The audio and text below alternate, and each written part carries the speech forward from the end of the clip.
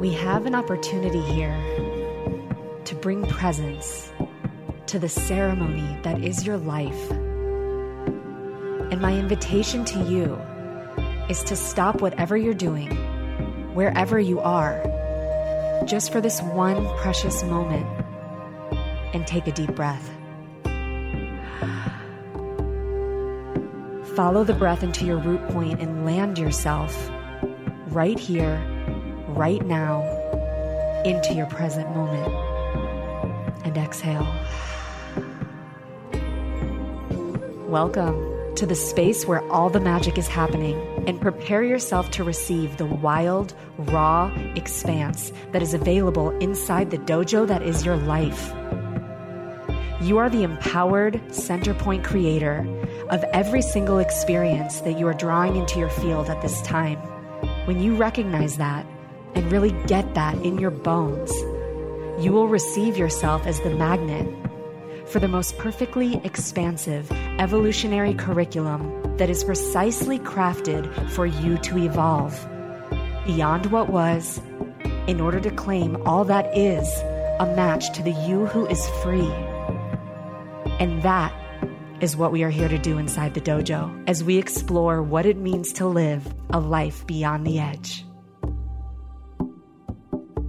This is a Soulfire production. Hello, dojo family. I get to introduce you today with a dear and also new and instantly dear sister, Genevieve Jae, who is a professional performance artist. She specializes in fire stunts and cirque style performances, and she's wild, like wild. I mean, when you take your imagining of cirque style acrobatics and fire dancing, and then find what you would imagine to be the edge in that, meet that edge and imagine your way beyond it. Like, what would the most wild, awe-inspiring, edge-pushing expression of like a professional performance artist be? That's Genevieve. Okay. And so I'm excited to bring her medicine in today because, as you all know, my expression in the world as a liberation artist is so much about, on an emotional, psychological, spiritual level, finding where those fear-based edges are at and expanding beyond them.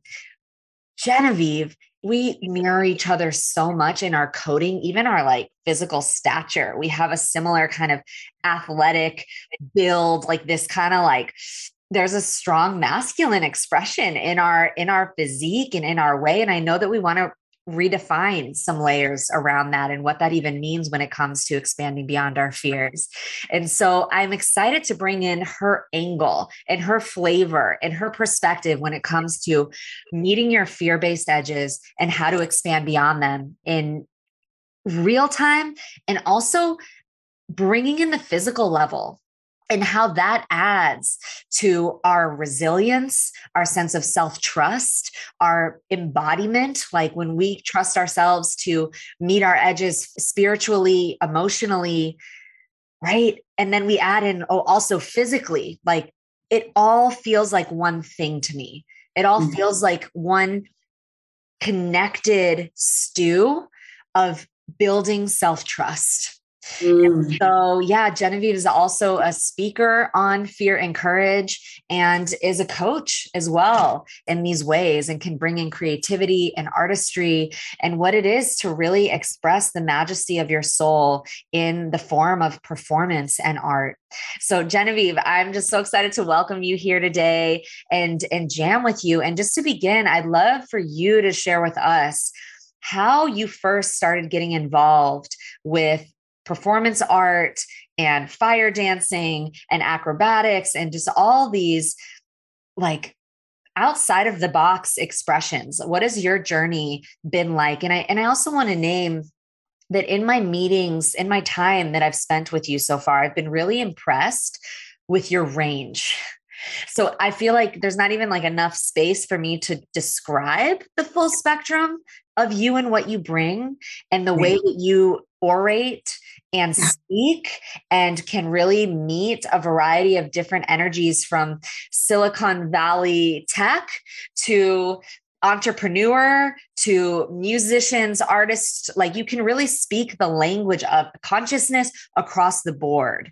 And so I just want to invite all layers of you, including and beyond what I've described already. So if there's anything you want to speak to, just around how you've become you today, the roots of you, I'd love to hear that. Yeah. Amazing. I'm so grateful to be here. Thank you for asking me to be here. I'm excited. At the moment you said, I was like, yes, full yes, definitely yes. So thank you for that. What a question. Great question. Well, I started dancing at 2. And then at 3, 2 years old. And at 3, told my mom, okay, I'm going to be a professional dancer. And she's like, sure. And then from there, kind of really started on a professional ballet track until I was about 15 when I sprained my neck. But up until that point, I was maybe dancing 3 to 4 hours a day, fully in devotion and discipline, waking up to work out, at 8, learning about nutrition, sneaking into the gym, like just being fully dedicated to this one focus. And I think it was really interesting to learn devotion at that time and discipline at that time and see how that evolves, because when you learn the structure and scaffolding of something, then you can really explore within it because you've trusted yourself with the foundation that you built. So I think that was really good to learn that so early. Yeah. And then at 15, sprained my neck, was told I would never run again, that I would not be a professional performer, all these things. I was very, very lucky to be sort of rebuilt by a team of healers and a lot of work and physical therapy, and then started on a track of learning other dance styles. And I'm so grateful actually for that moment. That felt so devastating at the time, but so grateful that I learned other ways of movement and dance, and that there actually is more than just being a professional ballerina. There's a lot of ways in which you can express.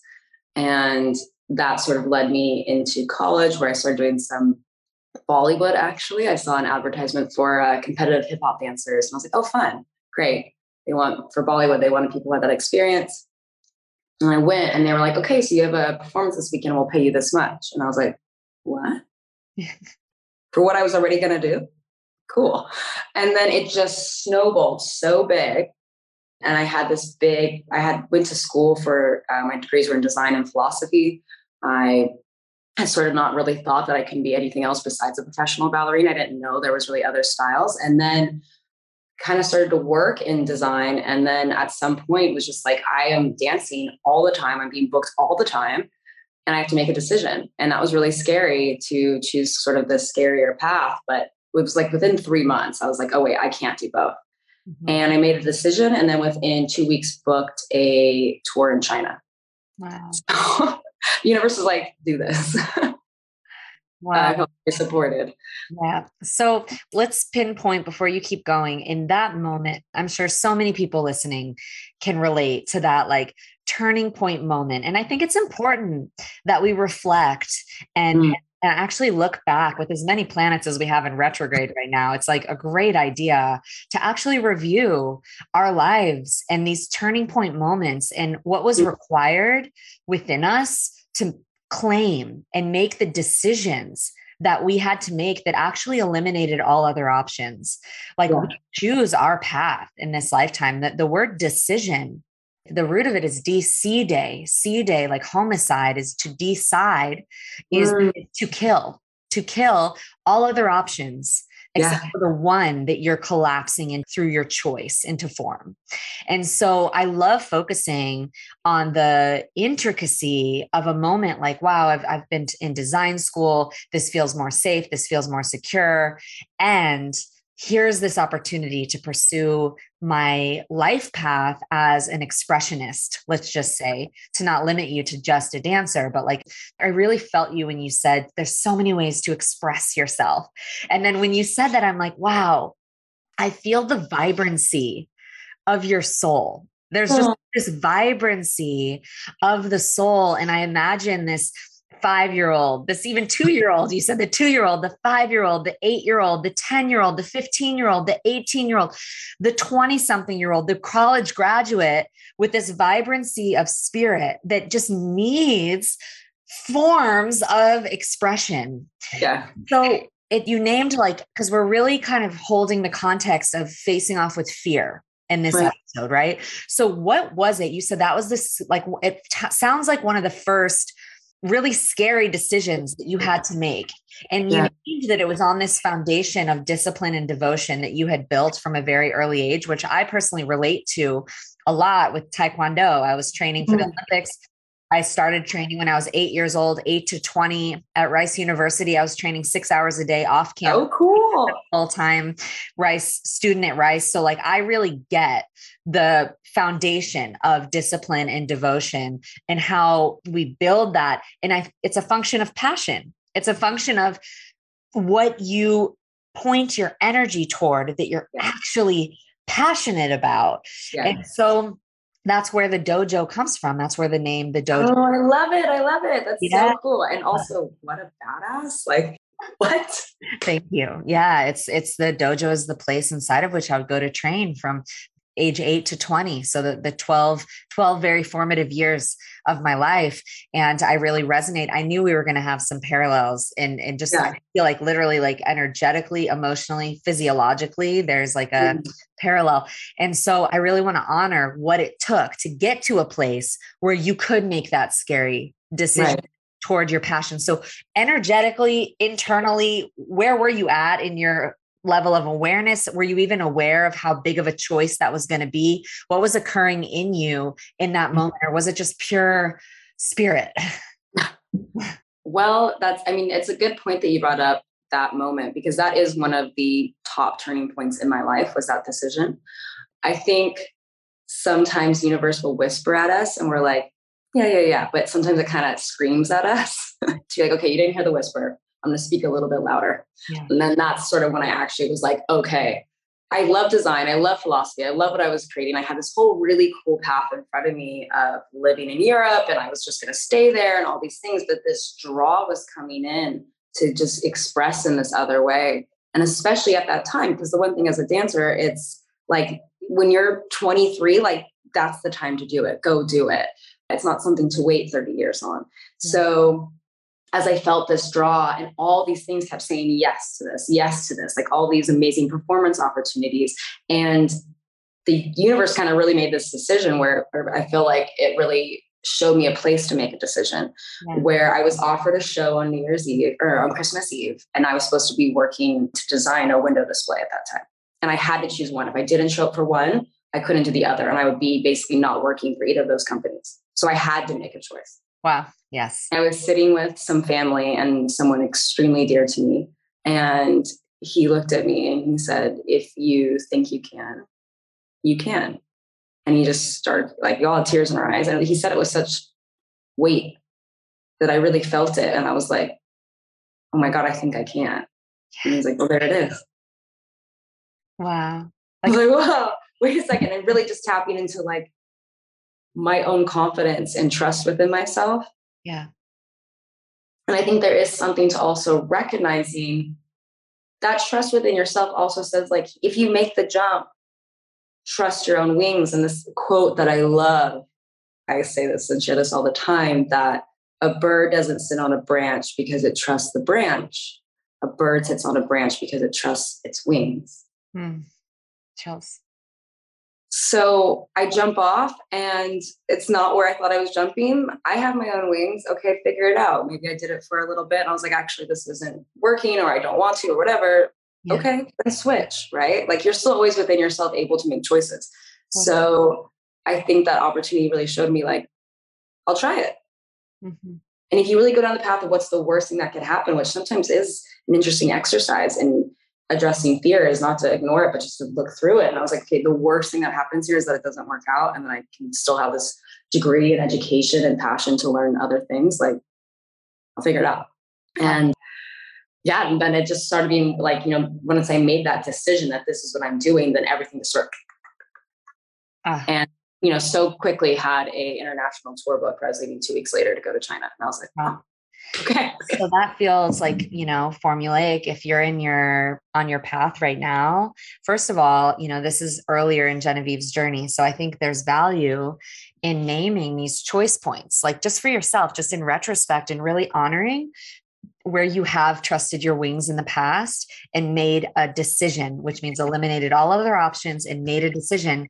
And then reviewing, looking back, like, was the decision the full fuck yes, and life organized itself to support me in the way Genevieve is describing? Or was it actually a decision that I made out of fear in order to preserve safety, security? And then I went down a pathway that actually wasn't for me, and it didn't feel like life was organizing to support. And yet still, when I review and look back, I see that my wings worked. I see that ultimately when it came down to it, it got uncomfortable enough for me to see that I'm going to leap off this branch to another one. This is not the right branch for me, right? Yeah. So for me, that was moving from like Olympic level Taekwondo training and being the athlete to having that second spinal surgery and transitioning out of the sport. And when I graduated from Rice, I went to a sports agency, and I ended up becoming the executive marketing director for one of the biggest Major League Baseball agencies in the country. Wow. And serving other athletes that were living their dreams and supporting them in endorsement deals and sponsorships and off-field relations. And being behind the desk was not the same as the passion I felt for being the athlete living her dream on the field, right? So I actually lived into a timeline that was not my fully aligned life path. And the journey that I took through that decision, it didn't kill me. It did hurt eventually because I was out of alignment. And so eventually I went to Western doctors and was, taking prescriptions to try to augment my life force energy for anxiety and sleep and all these things to try to make this reality work. And it turned out that it was my journey of healing and resurrection, leaving that career, and the healing path that I took after that for myself that led me to the work I'm doing now. If I hadn't done what seemed to be the wrong path, but looked glittery and shiny and great for my ego for however many years, but then led to a major death, an identity death. If I hadn't done that, I wouldn't have had the school, the education of what it took to go through that and resurrect myself into my own healing work within myself, which led to my healing work that allows me to serve others. So I really believe you cannot fuck it up. You can diverge, but what you learn, the fruit, the way that your wings will strengthen, even if you took what you're calling the wrong path or the path that's out of alignment, the strength that is forged in you to get back into alignment or to get to your highest alignment is a valuable resource that can only be cultivated through the journey that you're taking that's perfect for you. And so I just want to name that, like, we can honor when we make those big decisions and you look back and you're like, yes, if I hadn't done that, then this, and this wouldn't happen. But even if you look back and you're like, wow, that actually didn't feel like, you can still look back and say, hey, if I hadn't have done that, then these other domino effect things wouldn't have happened. And if you're still stuck in a timeline where you realize it's out of alignment for you, this is where the fear face off, deep internal work gets to happen for you to cultivate the tools within yourself to trust your wings enough to know that you can leap before you know that net is there into the highest timeline that's true for you. And what will happen on that pathway, we can't predict, but this is the quote Genevieve said, right? Like, you're on that branch because you got to learn. The first step is just trust that you could trust your wings. Yes. Even if right now the embodied trust isn't there, trust that you could trust those. Yeah. That's a good first step. So I want to take us now to what was next. So you go on this path, the dance and performance journey. You're rocking it out. Life is unfolding herself in front of you. You are in full alignment. Now, when did you start making a careful study of fear? Like, when did just classical dance or being within the, box of what traditional performing artistry is, when did that start to take? When did you start stretching the edges? And how does that actually look and occur in your reality? Yes. And I really just want to also honor what you just said. Like, yes. fully whatever path we go on. Yeah. There's always things that you're learning that will serve you in the future. Like I sometimes think of that. It's that Bollywood movie with the millionaire. Do you know the one I'm talking about? No, but I'm forgetting the name. Slumdog Millionaire, and how he's sitting there and all of his life experience actually served him in those questions. And so like he actually was like, oh, I experienced this, like, and he was able, and I always think of that scene as a beautiful metaphor for like, whatever you end up doing, all that experience will serve you. Always. Yeah, totally. So to answer this question, I was always very adventurous. I was always very like, let me try this. Let me try this. Very yes to any calls to adventure, and also seeking out adventure and experiences. When I was a teenager, or even sort of in preteen, I had experienced a pretty decent amount of people who were young passing away. And so it really showed me during my formative years, like, whoa, nothing is promised. Like, it really, but to like seize life in this moment.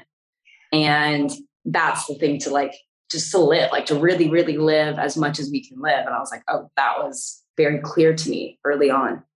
And so I think as I got older, I was always adventurous. Like as I got older, really in that full carpe diem, very much as we would say, a full send. So that was always inherent. I was always very much a yes to like, oh, let's try that. Let's do that. Let's climb that. Climbing a lot of things, just like, what's the perspective we can take? What's the new view we can take? I've never done that before. And even when I was about, I think 15, I started a tradition where on my birthday, I do something I've never done before. So I'm always starting every year with like a new expansive, edge inviting experience. I love it. Yeah. And that way, no matter what happens, I think sometimes we put some weight into birthdays that can be really challenging. And no matter what happens, you've done something you've never done before. So that happens. I love it so much. I love it. We need some I want to go on an adventure with you.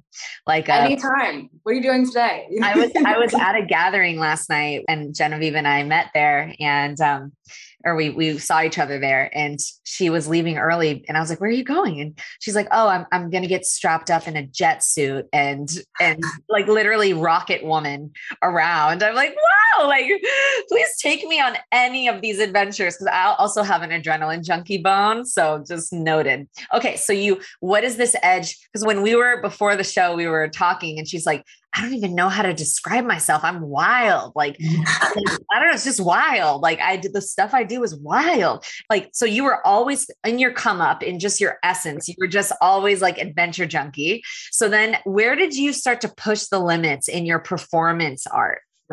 Well, I would say within like a year of being a professional performer, I was at a performance, and I was there to dance, and a secondary fire performer couldn't show up. Something happened.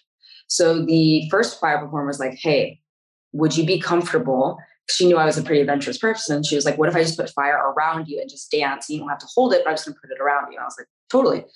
And when we did it, I loved it. I was like, this is amazing. How cool. I was like, touching the fire. And she was like, you should probably do this, because the hardest thing to teach is the fear element. You can learn technique and skill and all those things, and situational awareness, which is a huge part of performing with fire. But the fear part is really challenging. There's this thing in performance where we call fire face, where someone's like this. Uh-huh. And you can just see that they are so uncomfortable, and they have this stage smile, but so it's so clear.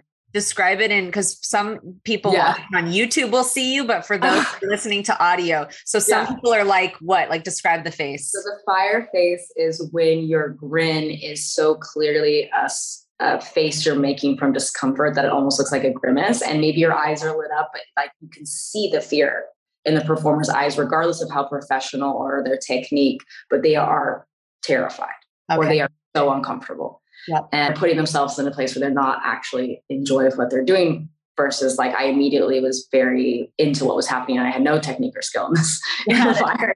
Wow, amazing. So that was something that the person I was with was like, hey, like you have everything to do this. And as I started to explore fire and more fire performance, I started to be at more performances that were more circus based or stunt based than they were just dance based. And from there, meeting more in the community and trying new acts and trying new stunts and, talking to a pyrotechnic that's like, hey, do you want to be lit on fire? And I was like, definitely. Or should we light a pool on fire? Do you want to jump in it? Absolutely. Like all these different fun things. You want to try climbing a 20-foot swaying pole in the air and see what it feels like to fly? I'm like, yes. Making a friend who said, hey, I'm doing this immersive experience for a jet suit company. Want to come? Yes. So really being a yes to what I would hear and like any little nugget or seed diving into that. Yeah. So really recognizing opportunity and being okay. Also, the other part of it is being okay with any kind of rejection. Like I'm pretty consistent on shooting my shot and being okay if it doesn't hit. I'm okay with being told no.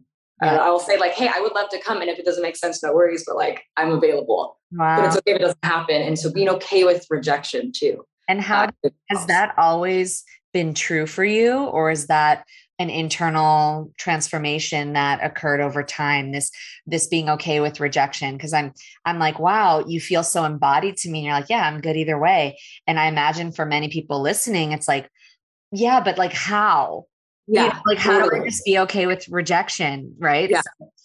Well, I can describe also like how I kind of got there, but also ways to get there through practice. So I think something that really helped is the years of becoming a professional dancer. Like it wasn't just, yes, I did book this tour, but I came back and it was going to auditions and not being chosen. And, just this kind of the slog, I don't know if that's the right word, of like going to auditions all the time. So the first couple of years of before I really established myself, and now I don't audition, like it's pretty rare because you establish community and you establish a name for yourself. But those first years of being okay with not being chosen. And I actually had a friend describe that like sometimes you're just not the right fit for something, and it's not about who you are as a person. It's just like, oh, we actually just need another blonde, or like we actually looking for someone taller, or whatever it is, and that's okay. Sometimes you're the exact right fit and sometimes you're not. And so that practice of being excited, rejected, then you start to be like, okay, well, I'm just going to come up as my best self, but I don't need to put weight into this as much. And that really helped with just kind of regulating the experience of like, it would be cool if it happened, also okay if it doesn't. Yeah. Yeah. And I think a practice without having to go to 100 auditions and go through that. And I also just want to compare it to anything in your life, like dating, right? So like dating, or like a job that you really want, or, applying for, some sort of like apprenticeship or mentorship that you really want. Like if there's a fear of rejection that you're in any level of avoidance of, then you won't come with your whole heart to the date, to the application, to the request for mentorship or apprenticeship, to the job that you really want. And it's ironic because we're more likely to self-fulfill the fear if we come with half of ourselves withheld, because then at least you can tell yourself, well, I didn't give it my all, or, well, my heart was a little closed. Or, if you go to a date and your heart is kind of closed because you're in protection, it's actually less likely that it's going to blossom into something beautiful because there's nothing to connect to there. But there's a vulnerability in coming with your heart wide open and being aware that this may not work. And how can I go into this date with my heart wide open and know that if it doesn't feel like a match from my side or his side, how do I not take it personally? How do I not make that about me? How do I not go in with protection? How can I go in with an open heart and love and care and intention? How can I go into this application process of any sort with open-hearted love and bring all of myself, be willing to risk bringing all of myself into everything that I'm doing? And the way Genevieve is experiencing it in her own life is through performance art, right? Like what a dojo to actually get to be like excitement, rejection, excitement, rejection, excitement, rejection. And now your system's actually trained to not take it personally and arrive into a place in your life where you're like, oh, I just bring my whole heart, my whole everything, which I feel the magnetism in that because the fear of rejection isn't running the show. And ironically, because I believe that life will organize itself to precisely bring up where our fears are. You're more likely to manifest experiences of rejection if there's a massive fear and resistance to the rejection, because life, it's not to hurt you, it's actually to reveal for you where the healing and transformation wants to happen, which is only in the aspect of you that would make it mean you're not worthy or you're not lovable or something about you. And so really honoring the work that you've done to arrive into a place where it's actually less likely that you even need to audition, and less likely that you're going to get rejected, because there's nothing for it to really ping anymore. And if you do get rejected, it's like, so what? It's like water over a duck's back. You know what I mean? And when I started going to like really making sure I'm only going to auditions that really fit me. So I started to just kind of trim the fat too. I was going to so many different things. And I was like, wait a second, let me just do the things that actually really feel in alignment. Yes. And then I think a practice that is really useful too is to like meditate. And let's say there's a fear that's coming up. And again, like, fear makes the fire look bigger. Always. Always. So to have a really clear perception of how large that fire is will actually also, it is the most efficient way to approach it. Yeah. Right. Like I need to know how big that fire is truly to be able to approach, like figure out what my approach is going to be to it. And if I have fear, now that fire is bigger. I don't have a clear understanding of that. I don't have a clear perception of that fire, which actually isn't as safe. Right. Wow. So it's applicable for any fire, right? Like, wow. Well said. Yeah. Fear makes the fire look bigger. So if I can sit with, okay, this is the fear. What if that happens?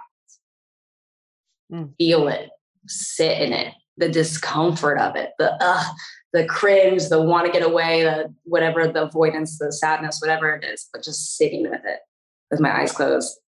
Okay, I felt that. And then there'll be an eventual turning point where it washes through in the mental exercise, right? Emotional exercise. Okay. And then if that happens, what if that happens? Okay, then what if that happens? And as you go through, like, okay, let's say this fear, this thing that you're worried about or scared about happens, whether it's a breakup or injury or whatever these things are. Mm-hmm. Okay, you've gone through it. And eventually, in my experience, you come to a place of like, and I'm still okay. Yeah. Right? So having, if I end up with nothing on a beach by myself in the sand with no money, no job, no partner, whatever that is, all right, slow my own wings. So, okay, then I figure it out from there. And I kind of always end up through the process, end up there. And there's once you face it, it just feels a little bit like, yeah. Okay, so I know what happened. So I know I can handle what I could even predict to be the worst possible scenario, which of course, like who knows what's going to happen, right? But that practice has been really, really useful in facing fear, letting it wash through you and over you and then out of you, and you still remain. I love that. It's like really permeating when it comes to any fear-based edge in your life. This is such an important piece, is recognizing that the thing that you're the most afraid to feel is one potentiality of a wide variety of many, many infinite potentialities that exist on the other side of the line of you doing the thing, saying the thing, performing the thing, writing the thing, whatever the thing is that feels scary because your past reference points of who you've been, you don't actually have a body memory of having the tools to navigate that. We're actually suggesting that you're not creating the thing you're afraid of to happen, but you are willing to sit with the potential of if that were to actually occur, because I'm willing to risk being the me that's doing the thing, saying the thing, which means it's possible that the thing I'm afraid of might occur. And if it were to occur, who would I need to be to know that I'm okay no matter what?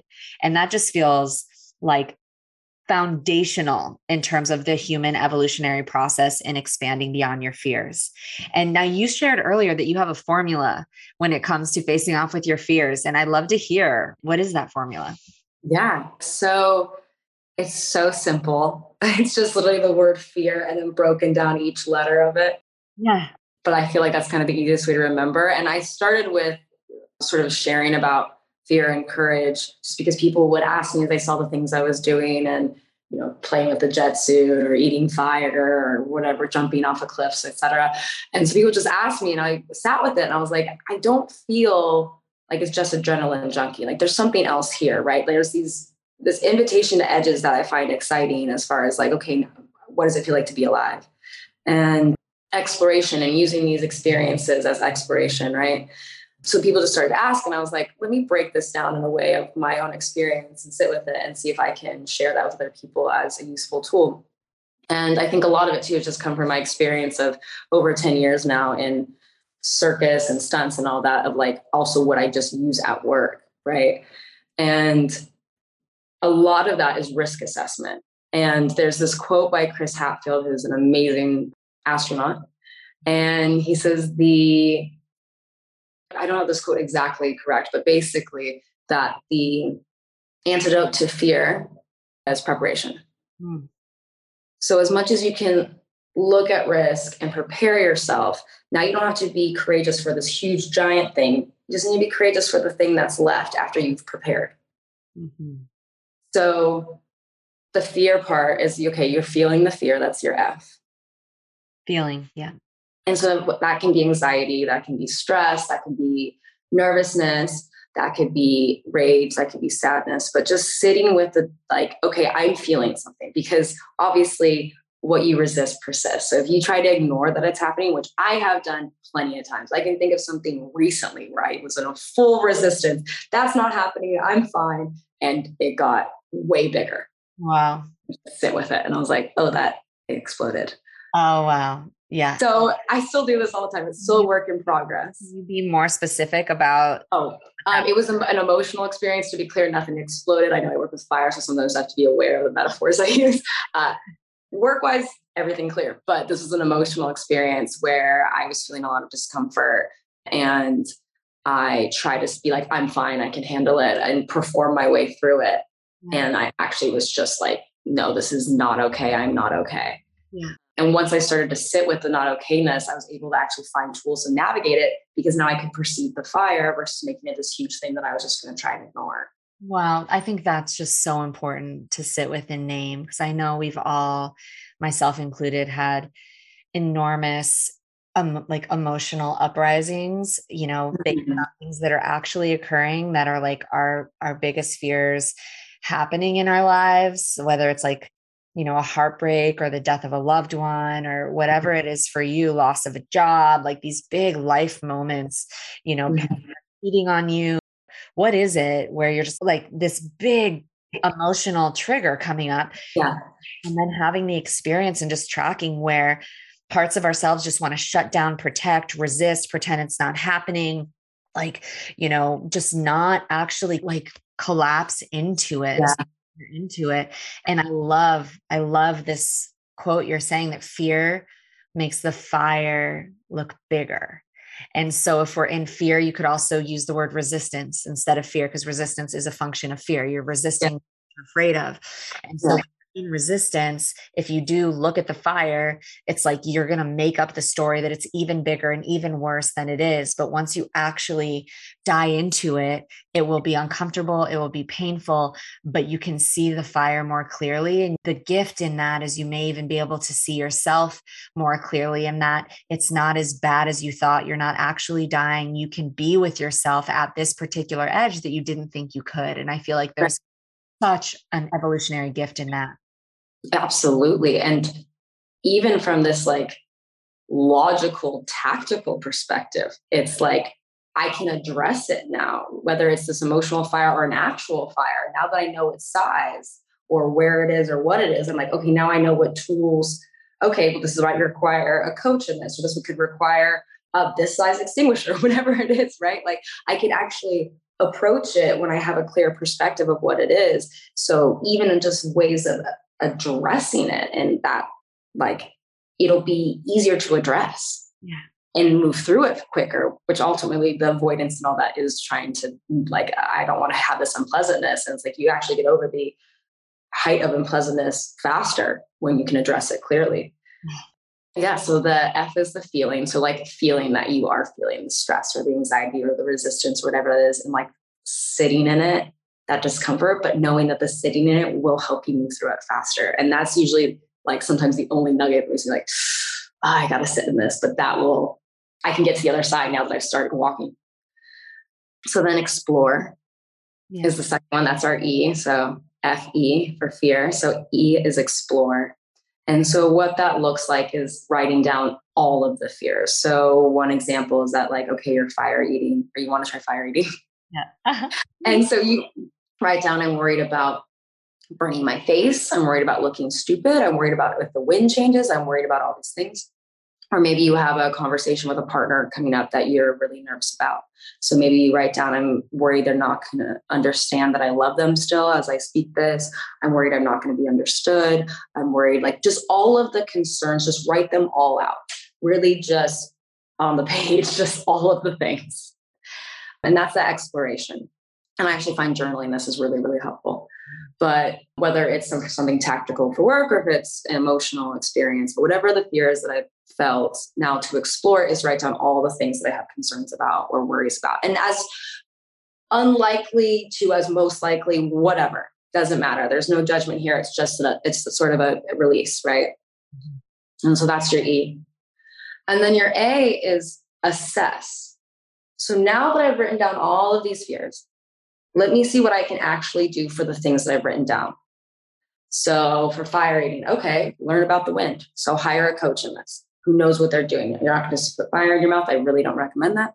Hire someone who knows what they're doing and can teach you. But they'll teach you about the wind. They'll teach you about your fuels. They'll teach you about how to prepare your mouth, which is, you don't put anything in it. You're just putting fire in your mouth, but like make sure your lips are wet or whatever that is, right? So you prepare for all the things you're worried about. Or if it's the conversation with your partner, okay, let me learn their love language. I'm concerned they're not going to feel love from me. Okay, now I know that the question of love language, let me make sure that I'm saying this in a way that feels good for them. Oh, they really love physical touch. Maybe I can give them a massage while we're talking about this. That would be nice. I do well when I receive a foot massage when someone talks to me. So whatever that is, right? Like you can start to address these different things. Oh, I know my partner really receives this languaging well, or maybe I'll watch a video on nonviolent communication, or whatever these concerns are, you start to address each of them. So when you've done that, now you've taken something that felt this big. And now that you've kind of prepared for all these other things, now the part left is this big. And that's just much more digestible. So now this little bit left is the courage bit. You don't require courage for all of it because you've already prepared and done the things that are like, okay, let me make this easier. Now it's just the courage bit. Now it's my coach, when I was learning how to fire eat, I was like, okay, I learned all these things. I felt prepared. I felt excited. And I was like, okay, what do I do next? He's like, you put it in your mouth. Yeah. And I was like, whoa, are you sure? He's like, that's literally the only thing left. You're covered everything else. Yeah. You just have to do it. And that's your little jump. But the jump isn't so big. It's not it's just that little last bit of courage. And so we can be courageous for something that's digestible. It's much easier to approach. Mm-hmm. So then that R is that after we've assessed all the things, it's the reassess and like what's actually left that I want to find courage for. Mm. That's kind of the feel, explore, assess, reassess. And that's sort of a formula that you can use, whether it's emotional or mental or physical or whatever it is, making that fire like the actual size that it is and being able to perceive it. And now you're like, okay, I've prepared for all the things I can prepare for. Obviously, there's things that I won't be able to know, but I'm available to have the courage to make that jump now that I realize the gap is this big, not this big. Oh, I love that. It's such a beautiful way to kind of like reduce the perceived gap in readiness. And then when the finally comes, it's like, okay, I'm going to reassess. It's actually not as scary as I thought. And now the thing is just do it. So I'm curious, are there any moments that you remember where the thing you were afraid of actually happened. And you then had to meet yourself on the other side of it. Cause I'm imagining, I myself have had, scenarios over the last year where I'm like, wow, I'm literally in the lived experience of the thing I was the most afraid of and that I watched myself protecting from for so long. And yet here it is. And yeah, it's hard. And also I'm okay. And there's pain in that, but there's also so much expanse in that. There's such a coming out the other side of that fire with more trust in myself than I had before, because the me before, for example, going through a breakup, right? The me before the breakup was in protection, didn't want to believe that it wouldn't work out, was trying to control in certain ways, was feeling insecure. Like there's like layers there that created a desire to try to control it because I was afraid of the heartbreak of it not working. And then arriving into the reality where I got to see, oh, this relationship for the long term is actually not in alignment. And now here I am, the identity that was in protection, having gone through a total death process, right? Because she had to go through the experience of like the thing you were protecting yourself from. Here it is now. And is the dragon actually as big as you thought? Is the fire actually as big as you thought? Here, Right. showing up in all the ways. And so it's this irony, because sometimes actually experiencing the things we've been the most afraid of, I'm finding that we grow more through. The strength is actually in the like lived experience of gaining the knowing that you have the tools to be with yourself in the no matter whatness of life, not the I can be with myself in everything except for that.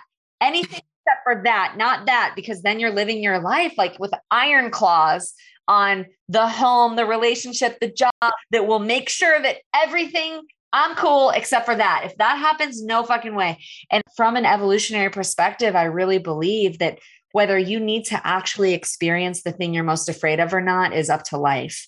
But at least on an energetic level, cultivating the tools to know that you could be okay if the thing you're afraid actually happened feels really, really valuable, because I feel myself going, oh, the iron grip releases. And that's where I now, having gone through, the thing I'm the most afraid of, I'm like, okay, like who I am in relationship is different. They're not so afraid of the feeling of loss and heartbreak. I don't prefer it. I don't desire it. I would love to be in the union and partnership that goes the full distance. And if you're in resistance to it not going the full distance, it very likely you will need to release, right? And so cultivating the tools in the face of the thing you're the most afraid of feels really important. So I'm curious, in your own life, do you have any examples where you were like, no, not that, and you saw yourself in protection and you're like, fuck, not that fire. I don't want to face that fear. And then you find yourself actually in the thing that you were the most afraid of. So how has that occurred for you? Oh my, so many ways, so many times, and such a great lesson. And I think about, so I took sailing in college, and the first day you take your swim test, and then the very first day after you take your swim test, you have to capsize the boat. That's required. You have to capsize it, and you have to learn to flip it back and get yourself back in by yourself. Wow. And I always thought that was so brilliant. Such a good idea. And so now, like, that's, I think, the feeling the fear, like moving through the thing, like put the fire on your hand and see what it feels like to be burned. And then you realize, like, okay, I survived that burn. Mm-hmm. So just to speak to that, because that iron grip is like literally first day. And I remember being told, I was like, I don't know if you weigh enough to flip the boat back over. So good luck. You might not get back in the boat. I was like, great. But that experience of flipping it over was so important. And I'm so grateful, because also, just as an example, as this metaphor of capsizing a boat, is that when you go to capsize a boat, like a small little Zephyr boat, that when you go to, Zephyr, I think that's what it's called. It's been a while. But when you go to flip, you're tilting the boat, you're so terrified. Oh my gosh, I'm going to flip upside down. It's going to be this huge thing. But actually, to get a boat to hit the water, if this is the water, it's like, it has to be like here and then you just go, whoop. The only distance is like 10 degrees or something, because you have to wait for the boat to flip, and then the water's here, right? Right. And you're like, oh, that wasn't so bad at all. I'm fine. Wow. So I think like to speak to that experience of, oh, actually, I can handle this. Actually, it was a good, like to go through the experience of feeling the fear and doing the thing that you were most scared of, you find that you're okay because you have your wings, because you're with yourself. So, I mean, certainly when I dedicated from basically 3 years old to 15, all of my free time, all of my experience, waking up early to work out when I'm 11, and then going to school, and then like eating like the healthiest any 11-year-old has ever eaten. And then all these, like spending so much time on this one track and then getting hurt and laying there. And I was immobile for a while, pretty much. Like I couldn't move my head at all. I couldn't get out of bed the next day. And to be so embodied and so expressed in my athleticism and experience of dance, and then to not be able to move. Yeah. And especially as a 15-year-old, being like, you know, you don't have the breath of like, oh, that I have all these options and experiences. I was like, this is my whole life. And now I can't move. And now, you know, at 15 to not be, then continue to train as a ballerina, to be a professional ballerina, those are pivotal years. Yeah. But looking back, I have so much gratitude for that experience, because my life expanded into so many other ways. And I'm so grateful that happened, actually. Yeah. To release the grip, like you said, the iron grip of like, I have to be a professional ballerina. I have to be a professional ballerina. And then when it relaxed, I was like, well, I can be anything I want. Yeah. Okay, cool. So now I'll just try a bunch of cool things that I enjoy and we'll see what happens. Yeah. And I'm so grateful for that experience. So that was a big fear of, oh my gosh, loss of my ability to perform. And then actually it turns out like, wait, this was the biggest gift you could have had. And now I was able to, you know, move differently, eat differently, spend time trying new things. And I still was dancing like 4 hours a day, but hip hop and all these other different ways that really, I was finding so much expansion. So in that physical space, I would say that, and that like, you know, oh my gosh, this is my dream. If I don't have this dream, who am I? What am I? What do I do with my time in my life? Yeah. And there's 1,000 things that I experienced and did and tried. And to be where I am right now, where I flew a jet suit yesterday and ate pie the night before for a huge performance and designed a show and danced with drones 2 weeks ago, or whatever it is, it's because I released the grip that you described on what my dream looked like. Yeah. And just allowed it to unfold. Just feels so important to that. And it both comes from a deep trust in life, and the deep trust in life also comes from those kinds of experiences. So it's like, what's first, the chicken or the egg, you know? So whether you're in that experience, it's important to recognize like, wow, I'm in that kind of experience. Like the thing I'm afraid of is here. It's creating a deeper trust in me and life. My field is opening to more potentialities than I could even imagine through this passage. And as you develop that trust in yourself and in life, then it's like, if the thing occurs that you're afraid of, you can lean in back into that and just know there's perspective and there's knowing that's a function of a gnosis that happened before the knowing was there. But it's like that gnosis that's just embodied knowing. Most of us, I can't say every one of us, it can just be like a spontaneous gnosis, I imagine. I'm all about limitless possibilities, but most of us have some sort of pivotal experience like the one you're describing, where you hurt your neck after, at 15 years old. And like that opened up the potentialities for you that it's like the thing you're the most afraid of, but you never would have opened, right? That kind of experience created the reference points in you that like, okay, if the worst case scenario occurs, like I know it will serve the highest because it happened then, and then it happened then, and then you start to track the pattern. But we have to actually live the pattern of the embodied experience of life happening for you in order to move that out of concept and into knowing. And so I'm really feeling your experience of that and how valuable that's been, especially as a fire dancer. When we were together last time, Genevieve told me, if you were coming to this show, I would set your tongue on fire. And I was like, wait, what?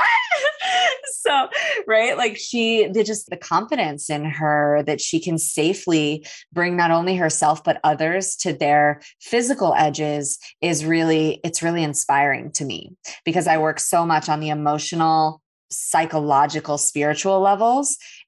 And, I have the physical level, I think, for myself as an athlete and an adventure junkie, but in my work, I don't as often work with people on the physical level. And I really see you doing that.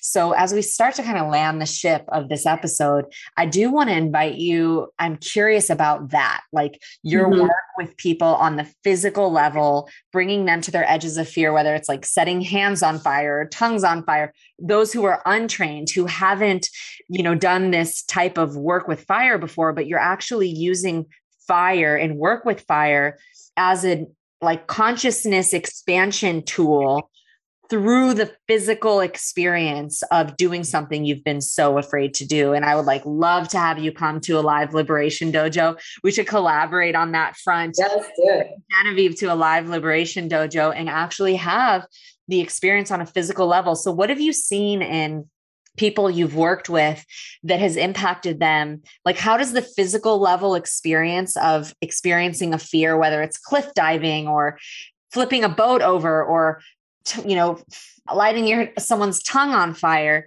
how does that translate to their experience of themselves emotionally and spiritually and confidence on the other side? Yeah. Well, I think that, I'm still available to light your tongue on fire. So let me know. Yeah. I'm in. We should definitely film it and post it. Oh, good. Okay. Oh no, now I'm really in. Yeah, let's do it. I'd be down to add that. Yeah. Mm-hmm. So tell me. I believe that when people are in a place of awe and wonder, it really expands our perception. And so I like to work from that place. When you go to a comedy show, like you're available to be teased by the comedian, right? You're in the front row. You're like, okay, let's do it. Versus if you're on the street and someone started teasing you, and you'd be like, what is happening? Right. So I think that when we're in a place of like performance and there's an openness to the experience, and awe and wonder show us what's available beyond what we thought was available. Right? Like that's the whole thing. When you see a Cirque du Soleil performer do a flip and you're like, I didn't even know that was possible for a human. I didn't know that could happen. And so when you think there are things that are beyond what I perceive as possible, now you're open to like, okay, how does it affect every other part of my life? To me, at least. So when I see like something that I didn't think was possible physically, it reminds me like, okay, that person had to imagine beyond what was possible to even create this, right? That didn't just happen from nowhere. They said, oh, I wonder if I could do this. Mm-hmm. And I've had that experience too, right? When I'm creating an act, I'm just like, I wonder if we combine this and this, is that even possible? So that also opens the third door.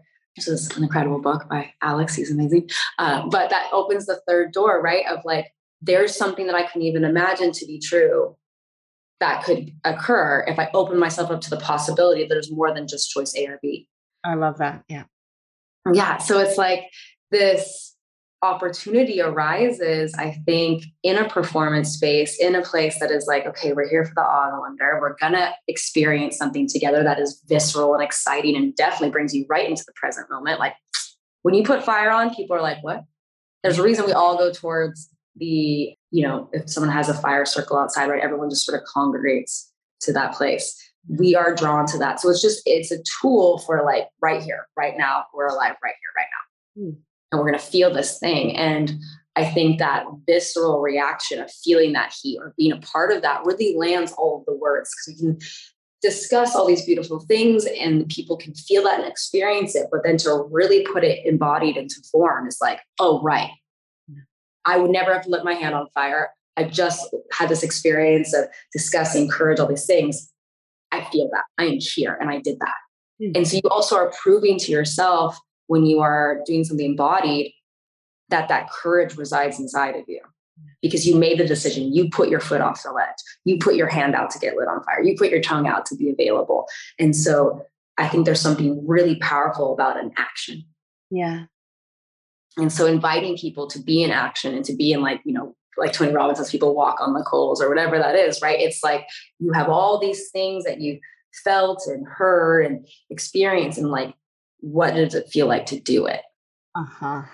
Yeah, it's everything. There's such a sovereign choice point. And when you really not only just do it because you think you're supposed to or you're at a show, but you actually like invite yourself to hold it as an opportunity, as a choice that you're making to expand beyond a space within yourself on a physical level, but it also translates to an emotional, spiritual level that you've never been. Like, I'm 1,000%, as long as we can schedule it, to have the experience with you of having my tongue lit on fire and feeling. I want the experience within myself of feeling, what does it take inside of me to say yes to that? I can feel the little bit of resistance in there. I'm like, oh my God, like, what are the possibilities that we mess that up? Like, what would happen if we mess that up?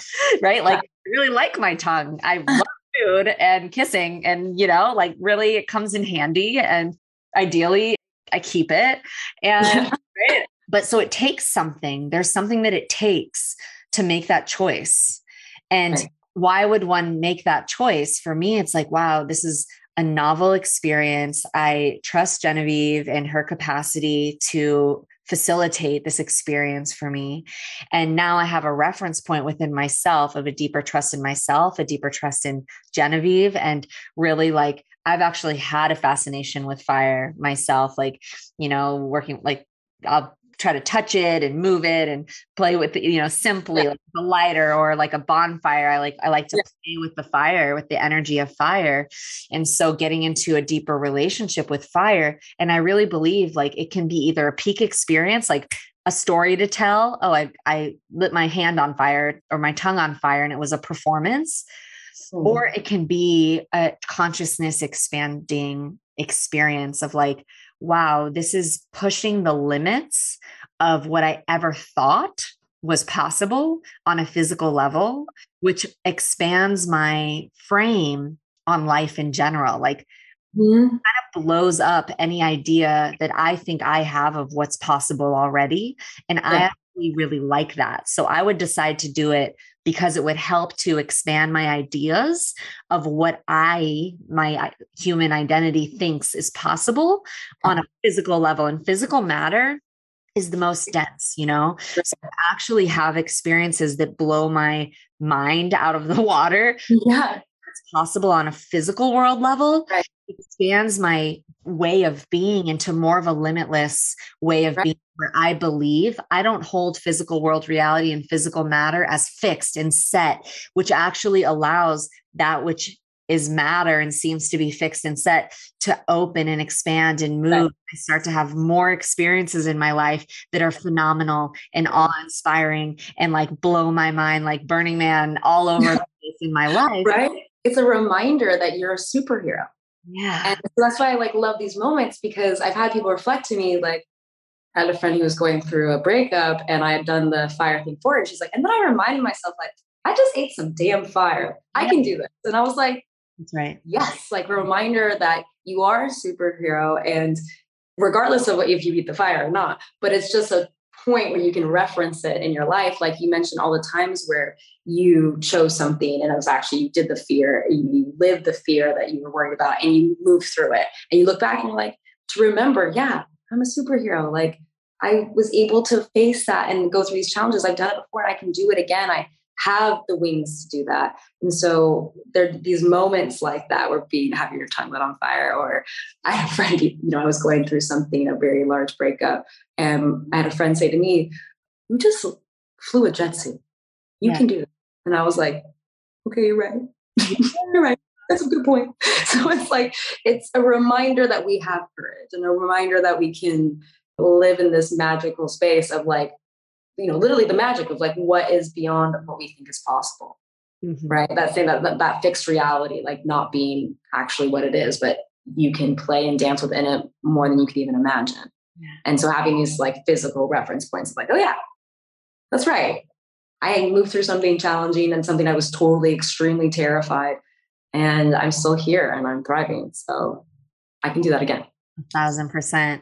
And I know Genevieve and I both are here to stand for limitlessness. We're here to stand for the like enormous breadth of human potential. And so, we're here for that inside the dojo ecosystem of transformational containers, inside, Genevieve's way of being, the performances and the coaching and the speaking and everything that you invite, just through the way that you express yourself on the planet at this time. And so I'd love for you to share, are there any shows, performances, opportunities for those who are listening to connect with you, either see you live or work with you one-on-one? So if you have a website or anything you'd love to share, I'd love for you to share that now. Thank you. Thank you for such beautiful words. And I really receive it all. So the main way to reach me is on my Instagram, which is Genevieve Jae Presents, Jae for the J. And that's really where you can see a lot of what I do. If I have any performances that are public, I do a lot of like private and corporate experiences. But if you want to reach me to see if I have any public shows there, and also for any bookings for speaking or for these like fire experiences, whether it's a performance mixed with speaking about courage or whatever that looks like. And I also produce circus shows. So moments to bring awe and wonder and presence. And I have probably over 100 different styles of acts that I've booked and that are available. So there's all kinds of ways to bring people into presence, awe, wonder, and courage. That's amazing. Thank you so much, Mama, for being here. And I just feel really grateful for this blossoming sisterhood, our friendship, and also the ways that we mutually inspire one another. And everything you brought today was absolutely a source of incredible inspiration and invitation for myself and all of us to look at where our fear thresholds live and expand beyond them. So thank you so much for being here. And also to all of you who are listening, I appreciate your presence and your care, your heart, and your depth of receiving. Every single time I can feel all of you non-locally and the huge heart, the space of receiving that you're all bringing. So thank you for being here. And I look forward to seeing you next time. Thank you all for creating this space to receive this transmission and for having the courage that it takes to live your life beyond the edge. If you feel the call to go deeper with me privately or explore the dojo ecosystem, the best place to start is by visiting zaharazimring.com and taking your free micro dojo. You can also find me on Instagram at Zahara Zimring, and I love hearing from you guys, so feel free to send me messages, make comments, and I will absolutely get back to you. I also would deeply appreciate if this episode or any of these episodes have touched your heart. Leave a review, as it really supports this show in touching more hearts and more lives all around the world. Thank you for joining, and I'll see you next time.